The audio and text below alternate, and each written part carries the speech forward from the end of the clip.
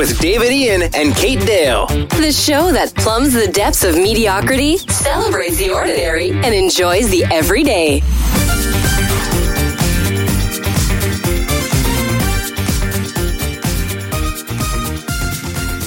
Hi everyone, welcome to Mediocre Gay, the podcast, the show where we talk about things that we think are extraordinary, but everyone else thinks are ordinary. My name's David Ian.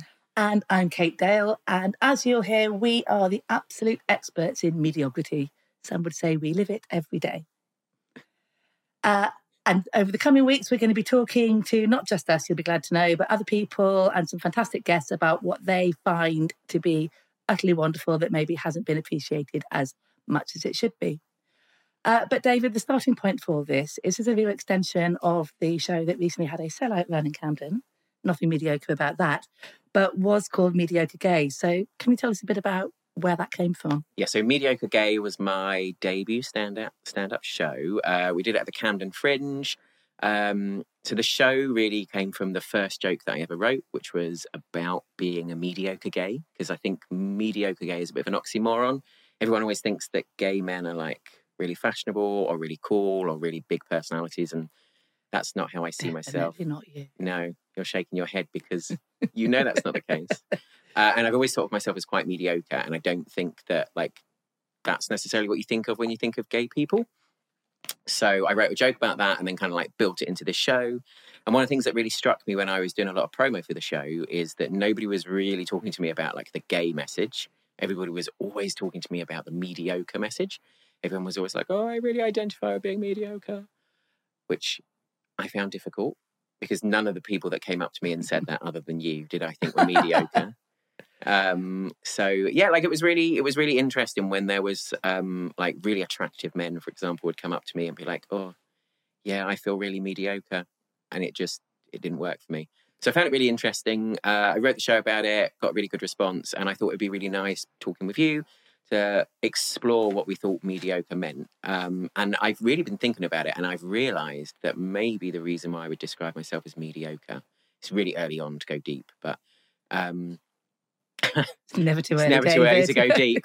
I wonder if it's to do with setting low expectations. So I really wonder if like the thing about mediocrity is setting like achievable expectations. And then when you really love something that's mediocre, I kind of feel like maybe it's because it managed to meet or exceed those expectations.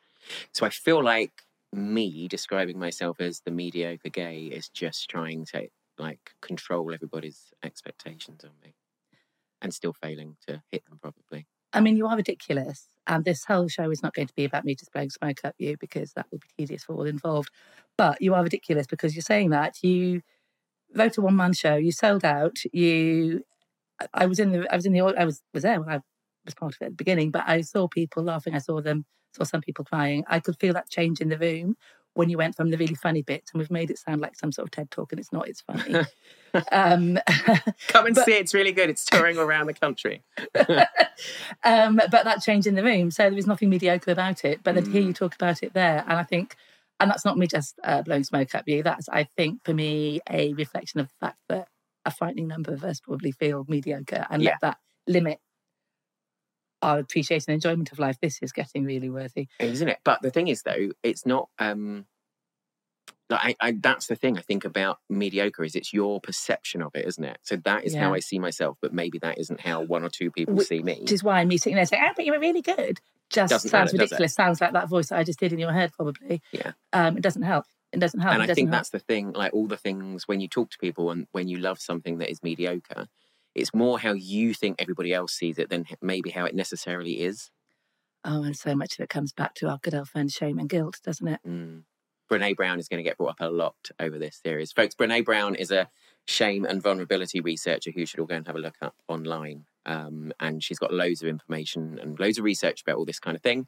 But one of the things she really talks about is celebrating the everyday, just the ordinary, and like not trying to spend your whole life chasing really massive things, because the really special things are just your day to day, you know, getting a text from someone you love, or, you know, just spending some time with someone, as opposed to big like holidays and things like that. So Yeah. I mean, I'm celebrating trying that to imagine mediocre. getting a text from somebody I love, because that would be a nice step forward in my life. But anyway, there Well, you go. there's no time for that. No time for No that. time. So what do you think mediocre is? Well, that's why I was putting on my glasses of nerddom, it's going to get serious now. Yeah. No, I did some actual work for this, which might surprise you, because the first time for anything. Go on. And I am a bit of a nerd, and not a sort of reclaimed cool postmodern ironic just like an nerd. original nerd. Just like an original nerd. Yeah. I had national health classes in the 70s and train track races. That's why nobody's texting you. That's why no one's texting me, and that's why I'm doing a podcast.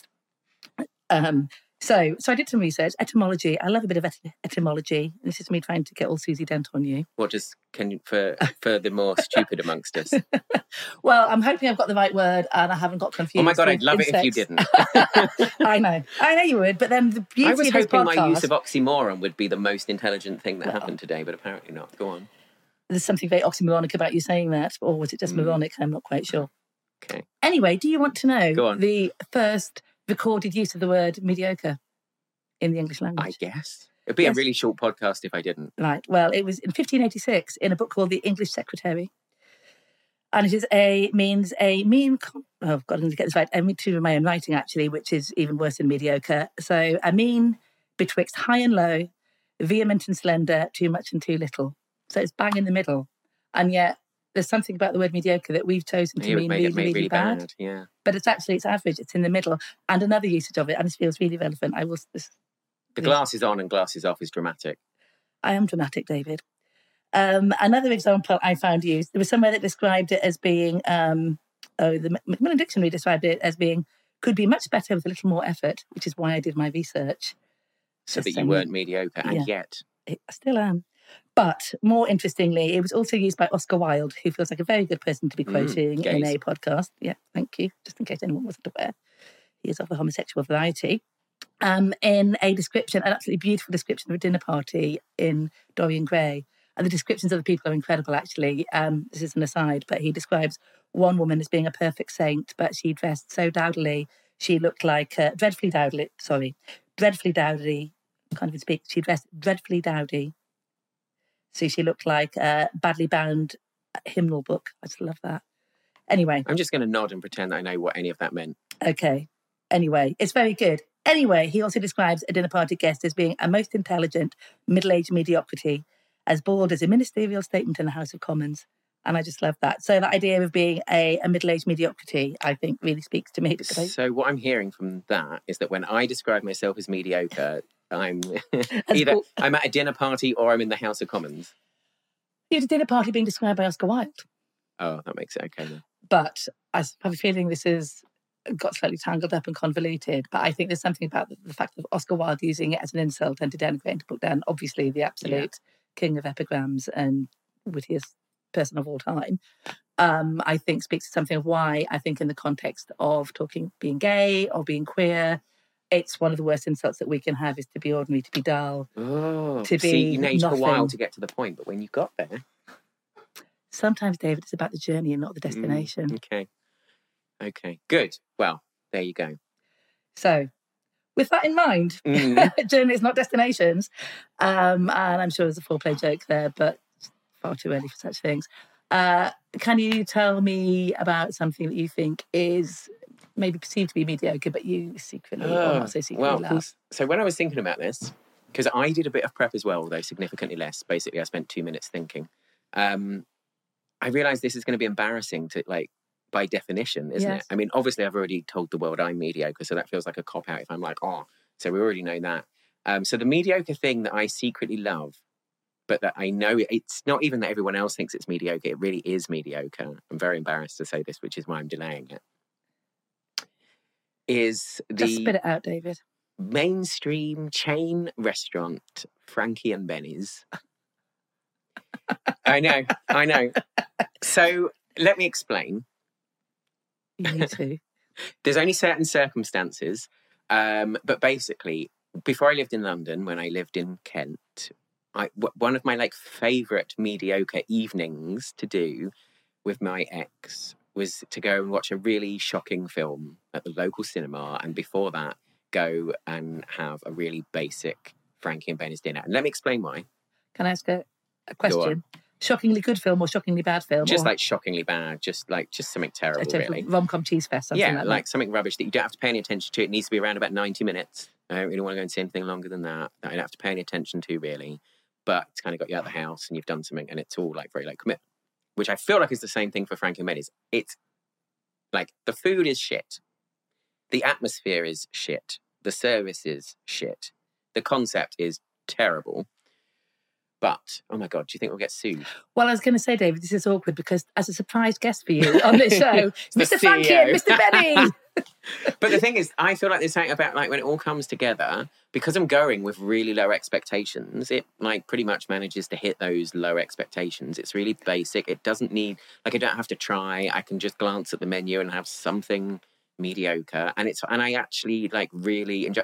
And what's really odd is when I was thinking this, I was like, oh my God, when I'm in America, which makes it sound like it's something I do all the time, when I'm working in America, the equivalent is Denny's, and I love it there as well. Like it's also mediocre, and there's just something basic, and yeah, it speaks to the basic side of me, which is, as opposed to being a side, is all of me. And can you give me your favourite dish on the menu? Oh, I've never been. I don't think I haven't been for a couple of years actually, so I have no idea what's on the menu. But it would be some sort of basic. It's all cheese and grease. Yeah, like I think from what I remember, they do like really stodgy pasta, some fairly poor pizzas, burgers, and sandwiches. Honestly, I think whoever owns Frankie and Benny's is going to listen to this and sue us now. But I'm saying I love it. Underwrites it. Like, well, they're going to have to give you 3 meals so that you can go and test it and then do a revise of it. Like Nando's did a black card. Maybe Frankie and Benny's could do a. What colour would Frankie? Beige. Yeah, a beige card. Amazing. Like the food. Oh my God, it's beige. Yeah, the food is beige. And they play like the same 4 songs, like to create it. And the thing is, there isn't a Mr. Frankie and Benny's. I read once that, because I do tend to fall down a bit of a Wikipedia hole. And I remember a few years ago, I fell down a Wikipedia hole about it. And the whole Frankie and Benny's thing is just made up and doesn't really exist. And it's just a British invention. Lying to us all along. Yeah, it's just a British invention. They've got like these heads of Frankie and Benny that are in the, like made out of stone cast heads, and they're all like, it's all pretend. You'll be telling me next that Colonel Sanders doesn't exist. Colonel Sanders did exist. And you'd know that. Yeah. You probably know the 5 secret ingredients or whatever it is. Isn't it like 12? Anyway, we're getting distracted. Yeah. We could do a separate food podcast. But yeah, so I think that fits really well because I think most people are like, oh my God. And if somebody's like, where do you want to go for dinner? I could never be like, oh, Frankie and Benny's. I could only do that with somebody I was sleeping with and we'd been together a while, but I didn't care what they thought of me. So someone you're giving up on, basically. Kate. No. I never gave up on him. Oh my God. With apologies to God, this is going to be a long lawsuit. Wow. No, but like just somebody who you're comfortable with. Slippers. Yes. A slippers person. Yeah, like some, and also who you were on the same page with, that kind of thing. I think he kind of liked us. Well, we weren't having a plate. We didn't go there all the time. It's just very occasionally you're like, was it Valentine's Day night special treat? No. See, that's the thing. Like you'd never asked together for a birthday or anything. Anyway, what do you think is mediocre? No, what do you love that everyone else thinks is mediocre? Oh, well, you're going to be able to get your own back now because I don't just think this is rubbish. I think this is secretly genius. And it's Andrew Lloyd Webber's roller skating musical, Starlight Express. See, I can't easily get my own back because I've not seen it. So I don't know if that makes it mediocre or me mediocre. Well, I think that latter is in no doubt, David, but it doesn't mean that you couldn't both be. However, I don't think Starlight Express is because, okay, it's got trains and train sets. When I went to, I grew up in Carlisle. You're not really selling it to me. I know. Listen, I grew up in Carlisle. We didn't really have theatre. We had a city hall where the local TV station would put on a pantomime, and that was the theatre we had. So culturally deprived. Yeah. Culturally deprived. Came down to London mid-80s and saw it. They had actually changed the whole theatre. It's where Wicked is now, Apollo Victoria, opposite an actual train station. How meta is that? And it was immersive theatre before immersive theatre was a thing. They had trains running around the outside of it. You went in, you sat in the stalls. The outside of the theatre? Yeah, they had little trains running around the top of it and all through the foyer. So, and the people were all on roller skates, right? Yeah. I'm asking a question. Yes, I know. It's going to be like this the whole series, folks. And then on the inside, if you're in the stalls, the stage extended round and they lowered like level crossings. And so that when people were on skates, they did races because it was all about racing on as trains. They came all around the auditorium around you. So that was really thrilling. Why are you looking at me like that? I don't know. I'm just wondering if you know the definition of the word thrilling. We're just starting, David. And then And then people laughed at the lyrics because it's got lyrics like "Freight is great," which I appreciate does not sound like Stephen Sondheim. And you're very lucky that I'm not singing this, and I'm not guaranteeing to get to the end of this without me starting to sing it. But the whole point of the "Freight is great" song is that they were like real muscle-head, whatever, freight trains. So the fact that it was a stupid lyric tied in beautifully with the character development. It was... I'm not doing a very good job of this. Catchy tunes. It's a fantastic pastiche of Divorce, that Divorce song, UNCOUPOD. It had hope, it had dreams. It was about underdogs coming in and taking over. So it's primed for a revival, is what you're telling me. Well, I'm glad you asked me that, David. Oh, God, because there is a German version, which is on, they've built a special theatre, a bit like Aber Voyage here, but in Germany, there's a specially built arena where it's on all the time in German, and the German lyrics are even better. It's like, "Fast is good," or something like that. I don't think that's entirely true, but something like that, where the trains are and the people on the trains and the other roller skates are all around it, and it's on 365 days a year, apart from Christmas Day, I think. So I'm going to combine that with the Christmas market this December, and I cannot wait. And it's brilliant, honestly. Okay. It's ridiculous. But I love musical theatre, but musicals are kind of ridiculous. But when did it finish? Like, I'm too young for it, right? I don't think I would have seen it. Surely that's why I've not seen it. I saw a lot I don't think you love musical theatre. It ran for... It's something like, it's in the top 10 longest running musicals in the West End. When did it finish? I can't actually remember that date, but it keeps being revived and come back. It is slightly problematic. There's a smoking car, which you can't have now. There's quite a lot of sexism. In the original, all the engines are men and all the carriages, apart from the freight trains, are women. And they do a song about "He Whistled at Me," which is probably not going to stand up well. Right. It hasn't necessarily aged well, but then neither have I. Yeah. So there you go. So that is my entry into the lounge of mediocrity, which I like to believe that we are constructing. Well, speaking of which, we've booked the least mediocre studio going. I know it's not very on brand, is it? But I quite like it. Yeah, it looks great. Okay, so I think we've done a nice introduction. I think everybody out in podcast world gets to understand what we're talking about. So next time, we are going to have a guest that will impart some knowledge of what they love, but they think is mediocre. And we'll do some more of this. Fantastic. I can't wait to hear. So in the meantime, you can follow us on Instagram. I'm at Mr. David Ian. And I'm at Katie S. Dale. And we'll see you soon. Bye. Thanks for listening to Mediocre Gay, the podcast. If you enjoyed the show, please subscribe and give us a 5-star rating. It helps other people find the show. Don't forget to follow us on Instagram at Mediocre Gay Pod, or share your mediocre secrets with us on mediocregaypod@gmail.com.